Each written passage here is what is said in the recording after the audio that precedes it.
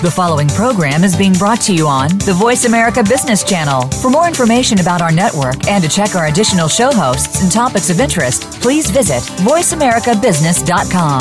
The Voice America Talk Radio Network is the worldwide leader in live Internet talk radio. Visit voiceamerica.com. The views and ideas expressed on the following program are strictly those of the host or guests and do not necessarily reflect the views and ideas held by the Voice America Talk Radio Network, its staff, and management.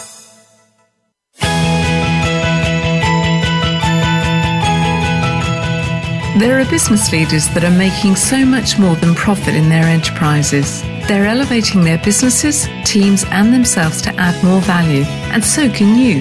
Welcome to the Business Elevation Show with host Chris Cooper.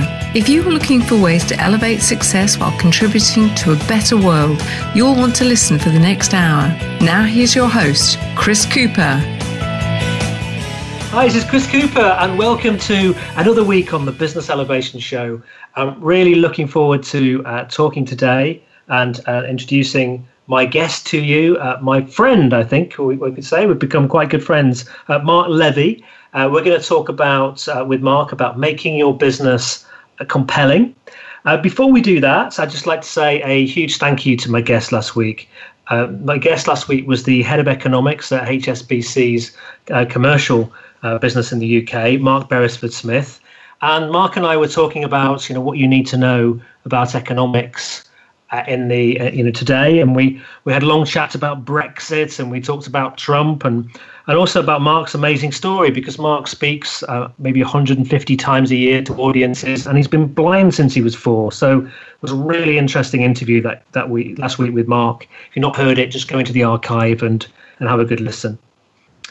So, how can you seek the inspiration that you need to create really compelling uniqueness in your business? Now, Mark Levy, he finds inspiration through some really intelligent creative techniques, and he also has techniques such as visiting really unusual places to sort of seek ideas and get that inspiration.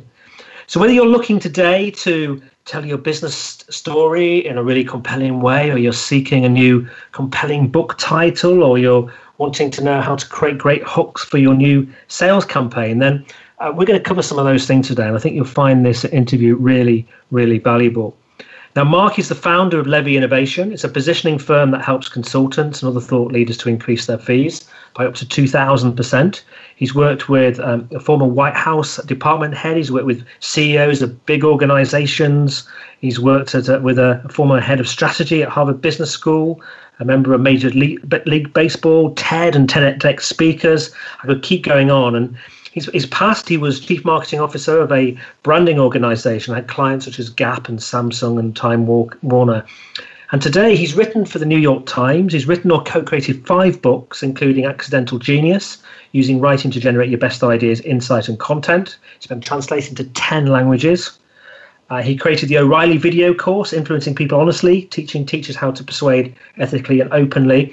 And one thing I find really fascinating about Mark as well is that he creates magic tricks and magic shows, and his work has been performed in the Carnegie Hall and also Las Vegas, and been on many major TV networks. So a huge welcome today to Mark Levy.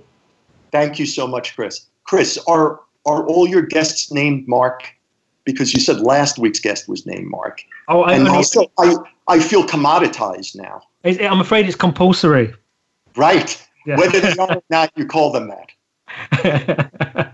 No, they're not all called Mark. But I need people who can make a mark on people's minds and help them grow their businesses. So maybe there's some link in there. But complete coincidence. However, in terms of uniqueness, you are my only guest I think who's ever created magic tricks for in Las Vegas, and you're the only one who has to rush inside somewhere to avoid some really interesting neighbors, because you've got bears in your garden sometimes, haven't you?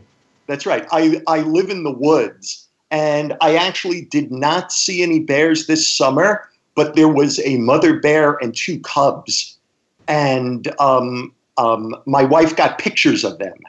The mother bear was like rubbing herself up against a tree in the backyard. So she got, yes, and a garbage man came up to me and he said, "Oh, I don't think you want to go in that direction, the direction I was walking." He said, "Because I saw a bear dragging a deer into the woods. You know, there's like blood trails and things like that. So I don't think you want to go in that direction." So anyway. At least it got some food. That's right. That's right. Yeah, I just got this imagination, of you and these bears in your garden. I just don't know why. I was thinking about Mark Levy. I think of bears. Right. So I mean, it's because, again, I live in the woods, so I draw a lot of inspiration from this kind of stuff. You know what I mean? From seeing animals, from seeing trees, from seeing things like that. I study them. It's fantastic. One of my favorite shows when I was a child was Grizzly Adams. Uh-huh. I just love that, out there with these bears and the deer and the wildlife, and it seemed amazing, beautiful scenery as well. Right. I was happy wanted to come to the US for a holiday and things. Right. So you pictured the US to be a Grizzly Adams show. Yeah, probably. Yeah. Grizzly Adams, and what was that program with? Was it Kevin Arnold? We used to see a lot. I didn't know that. It was a TV show about a kid in a school. We used to watch that as well. Oh, don't know. I'm sorry. And Grease, of course. Oh, okay, right. I was busy watching the British shows, like Monty Python and The Prisoner. So you were thinking America was like Grizzly Adams, and I was thinking that England was like The Prisoner. Yes. Well, I had somebody talking to me about Downton Abbey and saying, is England like Downton Abbey still? So it's interesting, isn't it? How you can get different perceptions. Right, exactly. Well, that shows how much the media influences everything, which, kind of ties into what it is we're going to be talking about today, about how images, projecting images and the truth of things. Yeah. One place you should go to, Mark. I know you like visiting different places. Have you ever been to the location where The Prisoner was filmed? Oh, right, off the coast. What is that, Dover? Where is that? No, it's in Wales, actually. Oh, it's in Wales. No, I haven't. Have you? Yeah, it's called Port Merion, and there's pottery there. It's a really interesting place. The whole place is kind of a folly, I think, and it's got an unusually warm climate for Great Britain, where it's located. And The Prisoner was filmed there. It's a very different, quite eccentric place to visit. So I think you'd love it. Oh, beautiful. I am definitely going to go there. Promise. Yeah. So what have you been up to? You've been on the show before. You were on a few months ago, and I thoroughly enjoyed talking to you and had to ask you back. So what have you been up to since our last show on positioning? So the usual stuff. So I position people around big, sexy ideas, and I coach them on how to write books and give speeches to use as skyrockets for their business. And I help them increase their fees by up to 2,000%. The usual. It's that stuff. It's all, and great people, So, so tell me, this interview is about, making your business compelling. What is a compelling business to you? Well, to me, a compelling business, and I mean this in a design parameter way, like in a real way. It's a business that stands out as one of a kind. It's like a business that's totally unique and that you can't do without. Mm-hmm. Or perhaps you could do without it, but it's certainly you retain it in mind. And so often when I work with when I work with clients on their books, on their speeches, on whatever it is that we have to work on, a design parameter to me is this thing one of a kind, or how can we make it one of a kind? Even as just a game. Even if you don't go to market with this thing, let's just do a thought experiment. How are we going to make this one of a kind, right? So if I may, an example? Sure. Yeah. So for instance, I wrote a book. I co-wrote a book with Matt King, who's the headline magician at Harrah's for the past 15 years in Las Vegas. And the book is called Tricks with Your Head. It's the first book of its kind. It's a book of magic tricks where the human head is the central prop in every trick. So you learn the illusion of stabbing a fork in your eye so your eye pops and liquid spews out. You learn the illusion of sucking a French fry up your nose and the illusion of reading someone's mind with a drinking straw by sticking a drinking straw in their ear and seeing what thoughts they have and telling them what thoughts you see inside their head. So that's tricks with your head. Now, you may say, and again, by the way, those are all illusions. Don't really do those things at home. Don't be sticking forks or things in people's eyes. But the idea that, like, you can say, oh, that book, like, I'm not interested in that book, or, that's a nutty book or anything like that. It's like, sure, and you're not the right audience for it, but you remember what that book's about. It's a book of magic tricks where the human head is the central prop in every trick. You know what I mean? It's memorable because it's unique. So you'll talk about it to people, perhaps, and you're able to talk about it in a way that other people will, like, it'll interest the right people. It's like often when I speak to people and they'll say, here's what my business is all about. And I'll say, you know what? I bet you're really helping people with that. That sounds great. But I couldn't talk about that to anyone. It wouldn't make any sense. It would sound like everyone else. So while you should still be about that thing you just told me about, that's not what it is. Like, we can't lead with that because no one will remember you. Right? Makes sense? Yeah. Besides being one of a kind or first of its kind? Yes. I read one of your blog posts, which was about when you were younger and you were playing baseball, and you took a position up of catching. It was about, what I liked about it was the idea that what you did is you went and chose an unoccupied space. That's right. I think I may have talked about that on the last show. I'm not sure. Yeah. But yeah, it was the idea that I wanted to be a catcher. It was my dream to be a catcher. And there's 9 positions in American baseball. And when I went to the tryouts, I wanted to be a first baseman. That's what I wanted to be. And when I went to the tryouts, I ran to first base and there were 4 or 5 other kids standing at first base. And I was too darn scared to try out against them because now I knew like, oh, well, I could never be a first baseman. Like my dream, I didn't want to confront my dream. I was too terrified. I was too nervous. So instead, the only position that was unoccupied was catcher.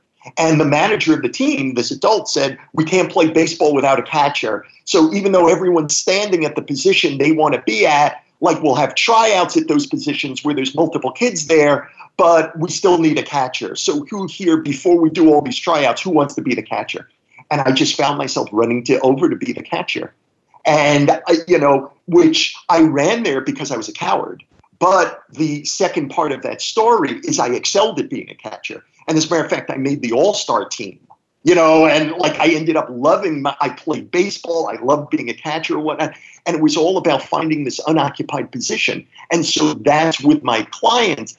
That's the work that we try to do in order to make them compelling. It's what's the position do you win by showing up, right? And that's kind of the idea of being compelling. So you go ahead. So I just wondered if you had, some examples of, businesses that you felt really were compelling and have most inspired you. Oh, yeah. Well, so there's businesses that I've helped be compelling. I'll talk about one that I helped. Okay, I was going to say rather than one I hadn't. So a client, Lisa McLeod. Yeah, do you know Lisa? Yeah, Lisa's been on the show. Yeah, she's great, Lisa. Noble Purpose. Yes. Tell me what you know about Lisa. Go ahead.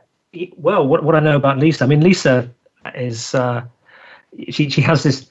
So I think it's a series of books now, doesn't she? Around noble purpose and about selling with noble purpose, and leading with noble purpose, and she writes for Forbes and things like that. In fact, she did some nice reviews around my book. Very well written books, I think, and I recommend the Selling with Noble Purpose regularly.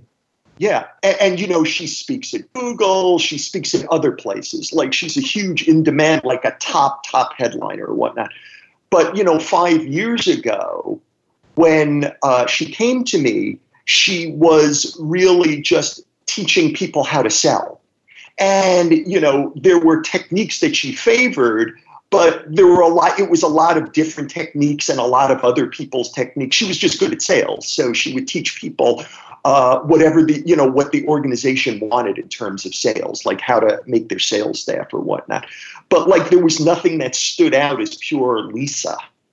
And so Lisa hired me and I interviewed Lisa, and, she talked about we were just having normal business conversations. And she was talking about, for instance, Thomas Jefferson and John Adams and the Constitution and Unitarianism and freedom and liberty, along with talking about sales, about closing techniques or whatnot, because our conversations were wide-ranging, because you don't know where the good ideas are going to be. So when I'm speaking to people, I try to get them to range widely.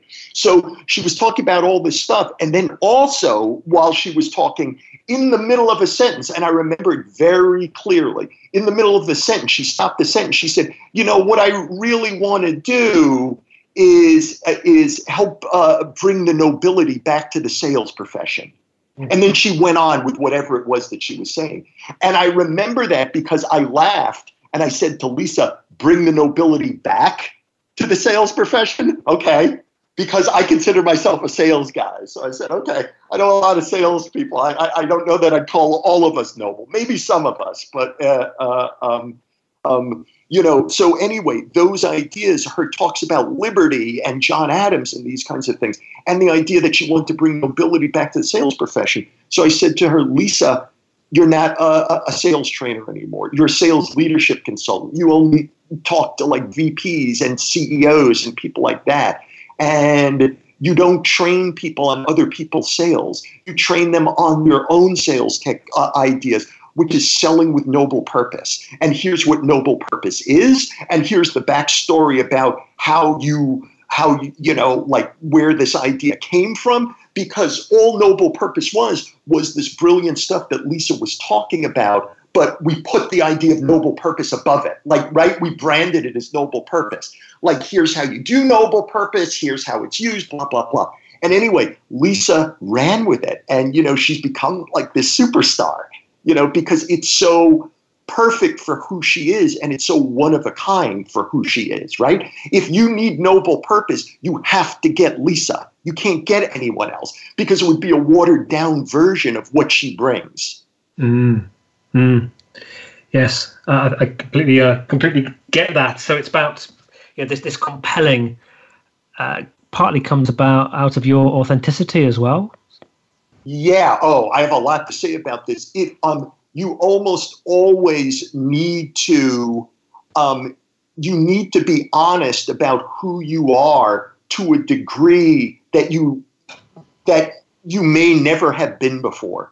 And I mean, even if you're an honest person, I need you to be more honest than perhaps you have been. And I mean honest from like a writer's standpoint, a writer's point of view. And we can. I have a lot to say about this, and we can talk more about it. Let's do that after the break, then. So we're going to go to commercial break. We'll be back with you again in just a couple of minutes.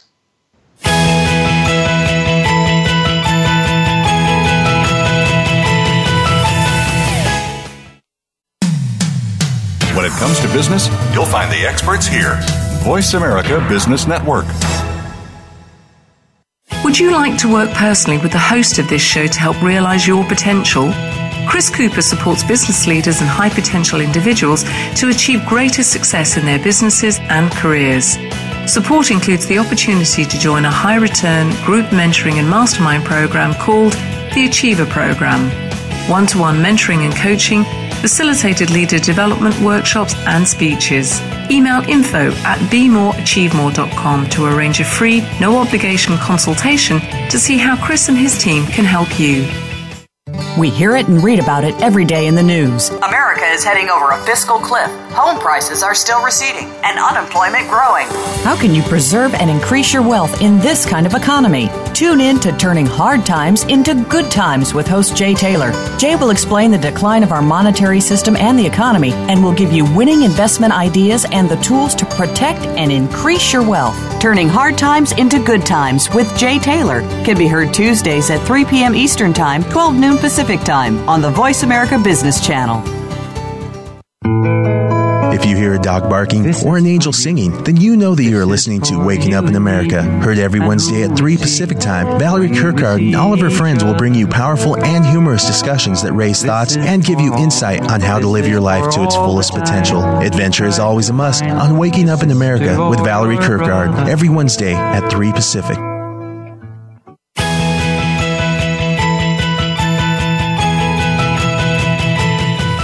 You are tuned into the Business Elevation Show with your host, Chris Cooper. If you have a question or comment about our show, please direct your emails to chris@chriscooper.co.uk. That's chris@chriscooper.co.uk. Now back to Chris Cooper.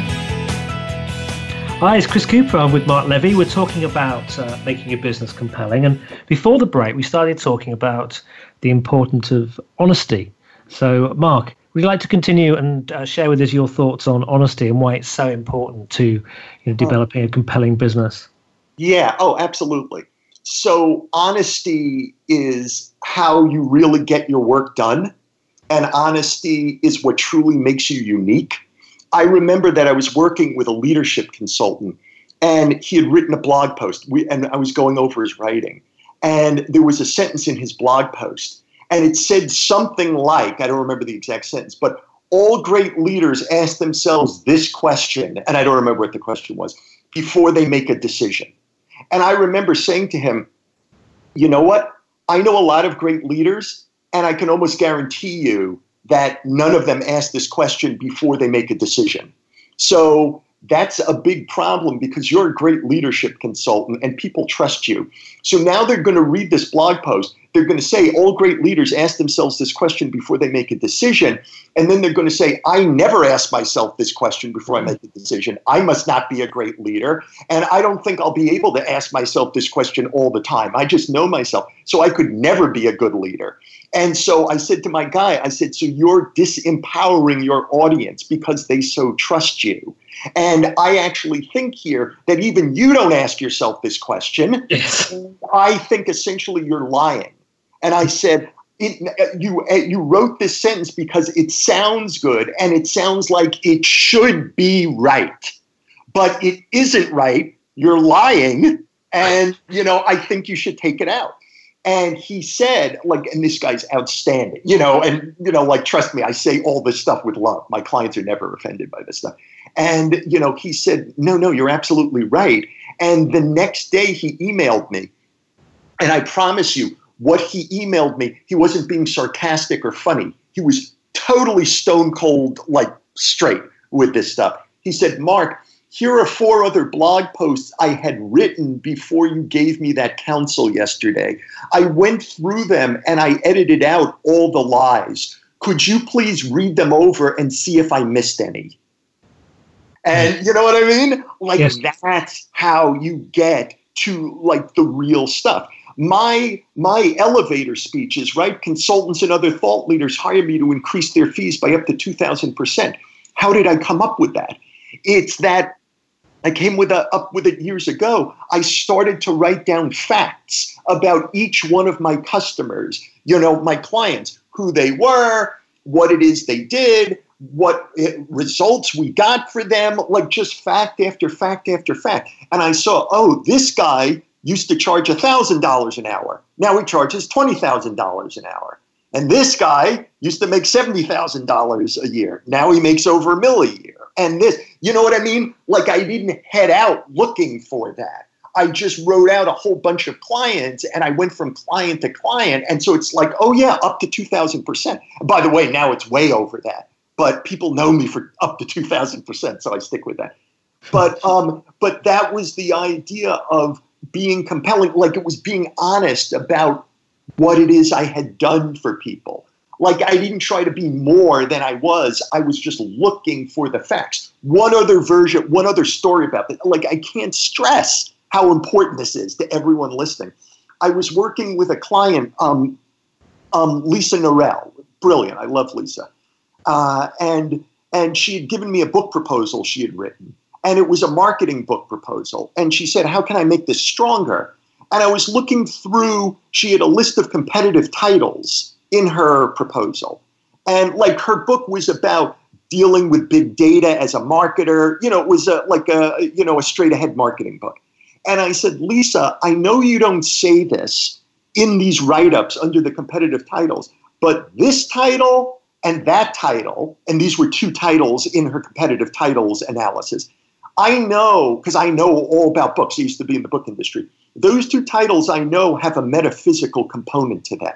There's a spirituality to those two titles. You don't write about it there. You write about them for other reasons, but I know that they're spiritual. Am I to guess that spirituality and that kind of thing is super important to your business in working with chief marketing officers? And she said, yes, it is. And I said, do you ever advertise that anywhere or something? And she said, no, I don't. And I said, and we talked about, I said, how does this spirituality show up in your work? And she said, so for instance, when I meet with CMOs, she's this real go-to person for CMOs. There'll be a big group of CMOs. And she said, so I start the meeting by asking, I don't remember how many, but 5 different questions. She has them do exercises to relax them and ground them and to get them to access a different part of who they are. That's just how she prepares them for the meeting. She doesn't feature it or anything. And I said, so that's what your book has to be about. Scrap this book proposal you wrote. What you do is CMOs of large organizations, like the ones you work with, they have so much information coming at them and so much technology and all this stuff. It's a 24/7 world, 365. It's really technology is not going to solve the problem for them. They need to be different people than they are. They need to be people who can be quiet in themselves in the storm of information that the marketplace is throwing at them, so that they're better able to see the right information and make calm, confident decisions and take risks and whatnot. So you help them become, more centered so they can deal with this maelstrom of information. And so anyway, that's what her book ended up being. It's called The Mindful Marketer. It's done great. And, her work now overtly is more in that realm. And it's all because, she is more honest about who she is and how she gets results. And it's the same for almost any client who walks through my door. It would be the same for you, Chris. I don't know where that is, but there's some place where if you were more honest, the work you'd be doing, you would be enjoying even more than it is currently now. It's the same for me. I'm sure I'm blind to certain things where you need to be more honest about it. Is this making sense? Yeah, completely. And we were just talking there about, book, and we spent nearly two years trying to work out a title for our book. And, I wonder, are there techniques and tools to create, compelling book titles or, compelling headlines for newsletters and blogs and emails? Sure. How do you do it? Well, so sometimes when people go to write book titles or email subject lines or things like that, they freeze up because they think this is super, super, super important. And it is important, but they freeze up to a degree that makes them come up with titles and subject lines and things that aren't good. You know what I mean? Because again, they're kind of cutting off their access to true power in who they are. So what it is I like to do is, let's say someone's trying to come up with a title for a book. I have them go through their writing. Let's say they've written a book proposal so far, and they have a provisional title of the book proposal, but they know it's not a good title for their book. So they want a better title. Or they're going through or they've written the whole book and they want to come up with a better title, whatever it is. I have them go through what it is they've already written, and I have them underline promising words and phrases and ideas in their writing, right? I have them either on their computer or printed out, just underline stuff that seems cool to you. You don't even have to explain to me yet why it's cool, just underline stuff. And then after they've done it, they go back and they look at it, and then I say, okay, try to take every cool thing that you underlined, every phrase, every word, and try to see if you can make that into a title. So for instance, I'll give you an example. Years ago, I wrote a book with the wonderful Joel Bauer. And Joel, the Wall Street Journal Online calls him the chairman of the board of corporate trade show Rainmaking. And we wrote a book for Wiley. And the original title that we had for that book was Pitch Mind, because Joel is a professional pitchman. In trade shows, he creates crowds of 300, 500, 800 people. He does, now he teaches people how to do that. But at the time, he was doing that work, I think, exclusively. And so like, how could you become this kind of miracle pitchman? So it was like Pitch Mind. And the publisher didn't like that title. And so they said, come up with a new title. And all I did was I took the proposal, which they loved, they signed us up for the book, and I underlined key ideas. And one of the ideas in describing who Joel was, I said, Joel Bauer is a man who persuades people who don't want to be persuaded. In the trade show, he'll stand on a 17-inch high ladder, like stool in front of the booth of his client, and he'll create crowds out of nothing with his competitors surrounding him. Blah, blah, blah, that stuff. So one of the things I underlined was, like he persuades people who don't want to be persuaded. And so I came up with 17 titles from doing that. And one of the titles, it was just one of 17, was How to Persuade People Who Don't Want to Be Persuaded. And they said, bingo, that's the title. And we took that title, and it ended up being, like on BNN.com, it reached number 6, and on like Amazon, it reached 61 or 67 or something like that. So anyway, that would be an example. And the idea behind that, Chris, is that to me, when you were writing the other parts of your work, the proposal, the book or whatnot, it may have been like you in a much more relaxed state, just writing about ideas and stories that were important to you. You may not have been freezing up so much as when you were trying to create a title that would be insanely great. Or, like an email, like a subject line that everyone would open. Like you just become like too scared to be good at that point. So I try to help people see, no, you've already done the work when you were in a different state of mind. So let's look at what you did there. Do you have a view on say the type, the title of a blog or the title of a newsletter or email? You see all sorts coming through to try and get your attention, and some seem to work and some go over your head. Do you have an opinion of what the best sort of titles that do persuade people to open them are? Oh, for emails. Yeah. I would say if I just had to do a blanket rule, I don't write a lot of emails, but I have, and they've been rather successful. What I tend to do, so I don't know that this is an all-encompassing strategy, but it's a strategy that I tend to use, is in order to make a compelling business, and this goes for your email subject line, is you want to show the audience, you want to show your audience that you understand them to a degree that stuns them, that they are shocked. It's almost like they go, son of a gun, how did this person know this about me? Like that's, so for, or you're identifying them with an idea that they truly, truly respect and idolize. So for instance, just as an example, I once wrote an email blast for the publisher Barrett Kohler because it was for a book marketing workshop that they were holding. And one of my books, Accidental Genius, is from Barrett Kohler. And I love Barrett Kohler. I've been a member of the community for 20 plus years. And when my subject line for this was marketing the Barrett Kohler way. Now, that was not at that point what the workshop was about. You know what I mean? It was just a bunch of ideas about how to market your books or so. But I said to myself, everyone on this list, it has signed in to be a Barrett Kohler person. So Barrett Kohler signifies honesty to people. It signifies ethics. There's a lot that signifies. It's a very strong publisher with very defined values. They really signify the certain thing. And people involved in Barrett Kohler are honored to be involved with Barrett Kohler. So it was that idea of marketing the Barrett Kohler way. So I knew that people who had signed up for that list would go, oh, wow, that means marketing in an honest way. Marketing in a way I don't have to be ashamed of. Marketing, you know what I mean? In an ethical way. And anyway, the open rate on that was huge, and the sign-up rate was something like 15%. Like, I don't remember the exact rate, but it was something like enormous, for an email blast.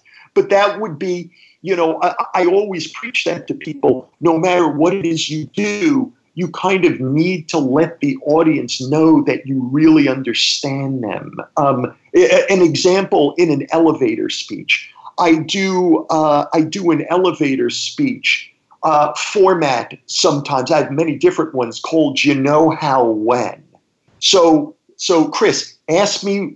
I'm going to use this format right now to answer you. So, and understand, pay particular attention. In the beginning, I'm going to lay out who my client is and what they're experiencing. So ask me what I do for a living. So Mark, what do you do for a living? Well, you know how when a business person will meet a prospect at a business conference or a business mixer, and the prospect will ask the business person, what do you do for a living? Just like you asked me right now. And the business person will start to answer. And in about 8 or 9 seconds, the prospect who asked the question will kind of start looking over the business person's shoulder to see who else is more important in the room, who's more impressive in the room. Or the prospect will suddenly look at their watch and they'll say, oh my God, you know what? I have to go. I have a meeting now that I totally forgot. It was a meeting they didn't remember they had 9 seconds ago, but somehow now they realize they have it. Or my favorite is they'll say, oh my God, you see that woman standing over there? I've been waiting to talk to her all night about a business deal and she's free right now. Excuse me, I'll be back. And the prospect leaves to go to talk to the woman.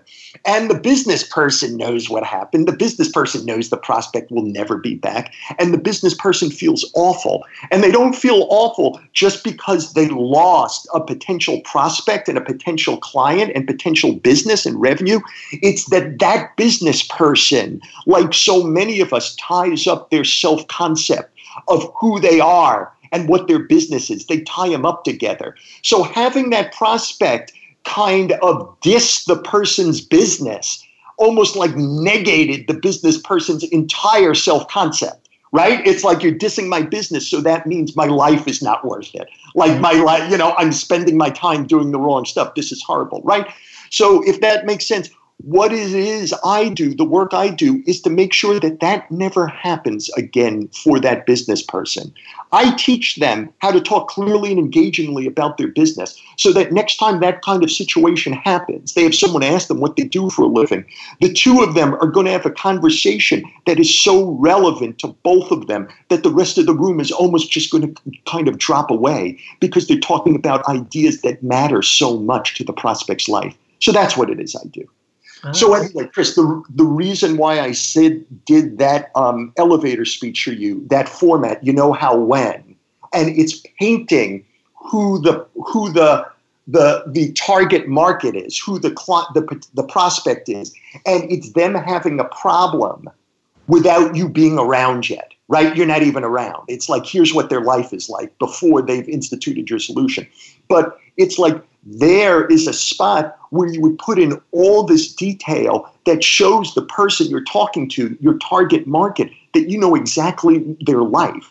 And by the way, in that elevator speech I just told you, the reason I had so much good detail in it about looking over someone's shoulder to see who's more important in the room or looking at the wristwatch, is because all that stuff, before I learned how to do this stuff 20 years ago, all that stuff happened to me. All I was doing was talking about my own life, and when I deliver that elevator speech to people, like they either break into an enormous smile because they can't believe that someone knows what they're going through, or like they almost like have to hold on to the table. Because I've had people say that. It's like I felt like I was in another world. Like you were describing my life. I couldn't believe it. And so, forgive me for going on about that, but like we're talking about email subject lines and things like this. You need to show the person you're talking to that you really get them, what it is they're going through and what they're trying to accomplish in life. And if you speak to them in such a way that they really see that you understand them and you're honest about them, they're very willing to listen to what your solution is going to be. Like you're 80% there if they feel you really understand them. I like the do you know how when, because in what you articulated there and the way you told that story, what it doesn't feel is, it doesn't feel contrived. It doesn't feel like you've, tried to articulate some words into some elegant prose that, I think what I'm trying to say is you told a story. Yeah. And it seemed more natural. Right. Rather than trying to say, something that gets the point in about 30 seconds. Right, which sounds very contrived. Sometimes people come up to me and they'll deliver an elevator speech, and it's this very 5-second thing, and it's like some high concept thing, and I just want them to leave.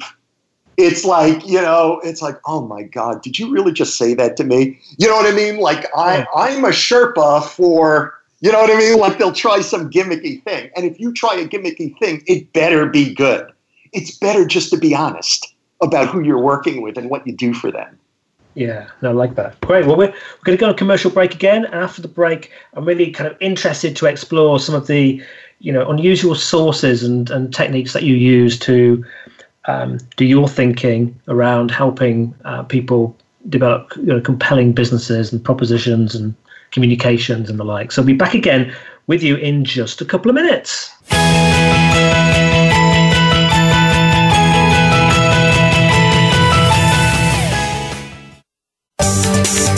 From the boardroom to you, Voice America Business Network.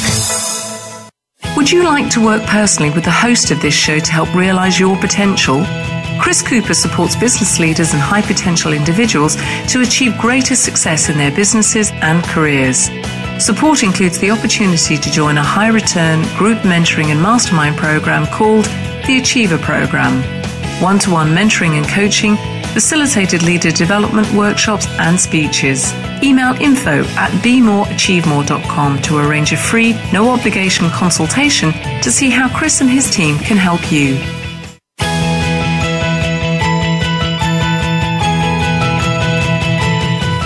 You are tuned into the Business Elevation Show with your host, Chris Cooper. If you have a question or comment about our show, please direct your emails to chris@chriscooper.co.uk. That's chris@chriscooper.co.uk. Now back to Chris Cooper. Hi, this is Chris Cooper. I'm with Mark Levy. We're talking about making your business compelling. And before the break, Mark was sharing a methodology around developing your kind of elevator speech in a very authentic way, and was using this concept of do you know how when.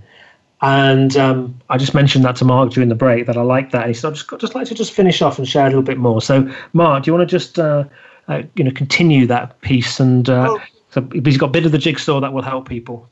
Yeah, absolutely. Yeah. You know how when, and I don't remember where I first heard that. I maybe heard it in the 80s or so. It's not my technique. But the way I use it is a little unusual, is because often I will sit with a client and just ask them over and over again, what's your business about? What are you in business for, whatnot? And they're required to answer, you know how when, and then just paint a picture.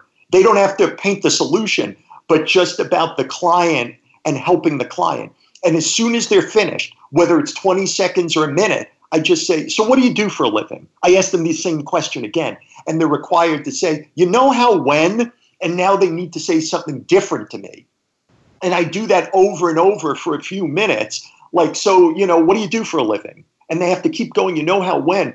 And if they get stuck, I say there's zero reason to be stuck, because all you have to do is think about a real client of yours, and without naming them by name, or naming what's happening. In other words, don't betray confident, don't give out sensitive information, but just talk about different clients who you've honestly worked with, but what their situation was like before you arrived. So just think of Bob, think of Janet, think of Ian, just think of it and describe their situations as if they're universal. and you'll be able to go all day long. Right? Makes sense? So that's, to me, an important way of generating a bunch of these things. And so you can come up with something really good. Brilliant. I like it. So you do some sort of interesting things, don't you? You to develop the inspiration, ideas, to develop compelling kind of concepts and thinking. And one of the things you were sharing with me, and I know you were keen when we did a pre-chat about this to share, is how you seek inspiration from unusual sources. So maybe you could share a little bit about that, because it's quite fascinating. Oh yeah, thank you. So one of the reasons why it's difficult for people to come up with big ideas and to be creative is that most of our jobs are not big idea oriented and creative all day long. Even those of us who have a creative job, we often just have to do like kind of normal stuff. So when we have to come up with something special, we're kind of out of practice, or you know what I mean? Or we don't have techniques to use or whatnot. So like we're stuck. We're very smart, but we're out of practice and we don't know how to approach what it is we're doing. So one of the things I do is I constantly put myself into unusual situations where I have to think differently so that it becomes a normal part of who I am. And so one of the things I do is, remember earlier I told you I study bears, I study nature and whatnot. Like one of the reasons I do that is because on the weekends, first thing in the morning Saturday till Saturday night, first thing in the morning Sunday till Sunday night, I go on these really odd day trips that I have to prepare for, that I have to research, and like sometimes they're a few blocks from my house, and other times they're hundreds of miles from my house, and I have to drive to them. So I'll do things like I visited in Pennsylvania. There's a town in Pennsylvania called Centralia, Pennsylvania, and it's a mining town in the middle of Pennsylvania. And I may be a little off with some of these facts or some of these dates because I haven't checked in a while. But so if I am, I apologize. But in 1962 or thereabouts, a fire was accidentally set underneath the town. So for 55 years, I think they were burning garbage in a pit or something like that. And they didn't realize that they set like some coal or something under the town on fire. And so they didn't realize they had done that for a decade or more until they realized that the ground temperature was so hot. And as a matter of fact, in the early 80s, the ground opened up, a sinkhole opened up, and a little boy almost fell 15 stories below ground. He caught on to something. He didn't. He only fell a little distance. But so the government took over the town. They, like several people sued to stay there. Like people had to leave the town. They knocked down houses so the houses wouldn't fall down. They pulled down street signs. They closed everything off. It became like like they detoured traffic and all this stuff. And so I visited Centralia, Pennsylvania, in order to understand what had happened and why it happened, the history, the science, the sociology, like all that stuff. But even when I got there, for instance, there was a part of the highway that went through Centralia that you can't use anymore. It's blocked off. And it's 3/4 of a mile long. And when you get there, it's euphemistically called Graffiti Highway. It's the entire 3/4 of a mile. Every square inch is covered in graffiti. The most imaginative graffiti you could imagine. It's almost a mile long. And the wild thing is that graffiti artists come there and they'll leave their cans there, and like families and like bikers and whatnot on the weekends come by and they often pick up the cans and they add their own graffiti to it. Like it's really bizarre because I thought I'd see this like desolate post-apocalyptic kind of town, but like it's almost like there was a party there and someone had a hot dog stand set up and, and so I go to places like that to like all week long, like 4, 5, 6, 8 things. It's not all towns in decay. It's unusual historical facts.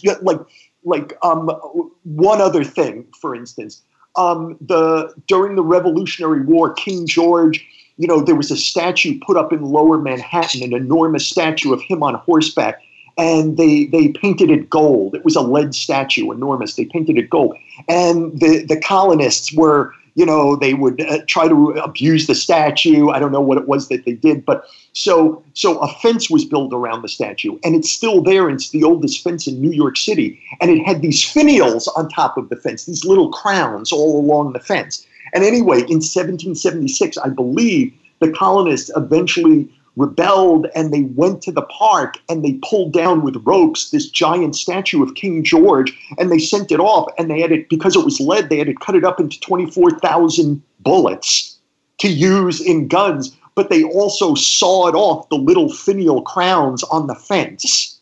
So if you go there in Lower Manhattan, you just see this, it just looks like a little place to sit with a fence. But that's the oldest fence in New York City. The King George statue was in the middle of it, even though you wouldn't know that. And if you run your finger along the top of the fence, you'll feel uneven, bird sections, and that's where they sawed the crowns off. Mm. So it gets me to study, why is that the oldest fence? So follow me. Not only am I studying about history, American and British history, but I'm also studying about fences, as silly as that sounds. What were fences made of? When did metal fences happen? When were fences first decorated? What was the surrounding area like? Why did they pick there to have that statue? What was happening there? You know what I mean? And so I do that all weekend long, studying the science of things, the history, the math, all the stuff around it. And it kind of gets me in a discovery mood, in an innovation mood, in a creativity mood, in looking for things that are hidden from sight. So when I'm speaking to people, right, and my clients will tell you this, I'll just naturally ask them all kinds of odd questions, just because I'm used to being in a Sherlock Holmes mode and in an adventurer mode, because, right, I've conditioned myself to be that way. Mm. Yeah, no, I can see that. I think also what you're doing is that it's very clear that you have enormous curiosity. Right. And I can imagine almost, I look at my children, I've got some pictures of them on a beach, finding shells and in rock pools, and they're just completely mesmerized by it, and can't concentrate on anything else. And maybe that's a quality that we kind of lose if we're not careful. But maybe that contributes to some of the childlike creativity and the loss of it in adults as they get older. Yeah. So that's why sometimes when we're adults, our job is we're solving all these kinds of problems. But sometimes the problems become predictable. And so because the problems are predictable, our answers become predictable. So I'm all about looking at things in alternate ways, just as matter of course. I remember one of my clients, he had a contract to write a book. And he said to me, I can't write this book. He said, the idea was good, but I haven't thought through the idea sufficiently and whatnot. And I'm scared. I just can't write this book. I don't know how to write it. And so I said to him, okay, let's pick the idea of what the book is about. And now, just as a game, I want you to divide that idea into 4. Just cut it up into 4 pieces. Tell me what the 4 parts of that idea are. We know that there aren't 4 parts to it. We're playing a game. So tell me what the 4 parts are. And so he said what the 4 parts were that he made up on the fly. And I said, okay, pick one of those parts. Cut that up into 4. And so he cut it up into 4. And I said, okay, pick one of those parts. And he did. And I said, no, just tell me about it. And we started talking about it and taking notes. And we did that for another piece and another piece. And to this day, his book is still in print. It's been in print, I think, for a decade. And a lot of the information that we came up with happened in those calls, where I just said, just as a game, let's divide it up into 4 and divide that up into 4. A Canadian consultant who works with museums came up with, I had first read that in a book of his, that technique. I apologize, I forget his name. But anyway, it's doing that kind of thing. And so to me, going out in these unusual day trips and trying to see things in alternate ways, it's almost, I call them situational creativity techniques. I'll sometimes make up creativity techniques just based on the environment I'm sitting in. So I remember I wrote about this on my blog once. I had to clean my bookshelves. I wanted to get rid of my books. And so pulling my books off the bookshelves and putting them in the middle of the room, like in stacks, I had to think about how am I going to like organize them when I put them back on my shelf. But I just like started to get ideas just by moving my books around. And so I took out a yellow legal pad. And, you know, like it's kind of like the books. I had to make judgments about what was in each book and how I would best access it. You know, like a Ray Bradbury book, Zen in the Art of Writing. Do I put that book with Ray Bradbury's other books, or do I put it in writing? And if so, why do I put it in one or the other? And by doing that over and over again, I ended up with like 87 ideas from cleaning my room. It was from cleaning my bookcase. It was like, oh, this book is about X, and I have it next to book Y, and book Y is about one audience, and book X is about another audience. So what if as a game I just combine the idea from book X with the audience for book Y? What idea would that be now? You know what I mean? How could I make that work? You know, and you just do this like just anywhere you're sitting. If I make that thing, you know, like small or bigger, if I cut it into 4, if I go to some unusual place, you know, whatever it is, like you're going to have a galaxy of great ideas. Mark, I have to stop you there. We've run out of time. It's been absolutely amazing. Have you got sort of a single message in 15 seconds that you'd like to leave us with? Oh, sure. To be compelling, you don't have to be better than you already are. Who you are is absolutely perfect to be compelling with. You just may need to reveal parts of yourself that you're not revealing right now. That's a brilliant way to end. Mark, I always love talking to you. You are highly compelling as a person. There's some great ideas in there. I'd certainly double and underlined one or two things that you have said. I think Do You Know How When, I think was really, really valuable, has got me thinking. Thanks so much for being on the show. It's been a pleasure talking to you again. Thanks so much, Chris. And thanks everyone for listening to me. I'm honored. And just on next week's show, we have the voice of Paramount Pictures in Canada. And Nabil is Nabil Doss. He's the voice of the adverts around exciting Hollywood blockbuster trailers. And what we're going to do is we're going to talk about next week some of the secrets of this immersive cinematic and the narrative techniques that cinema uses that we can then use in business to help really focus on the essence of our message and get the attention that our message deserves. So that will follow on really nicely from the talk today with Mark Levy. So once again, Mark, wonderful to talk to you, and to everybody listening, thanks so much, and wish you all well.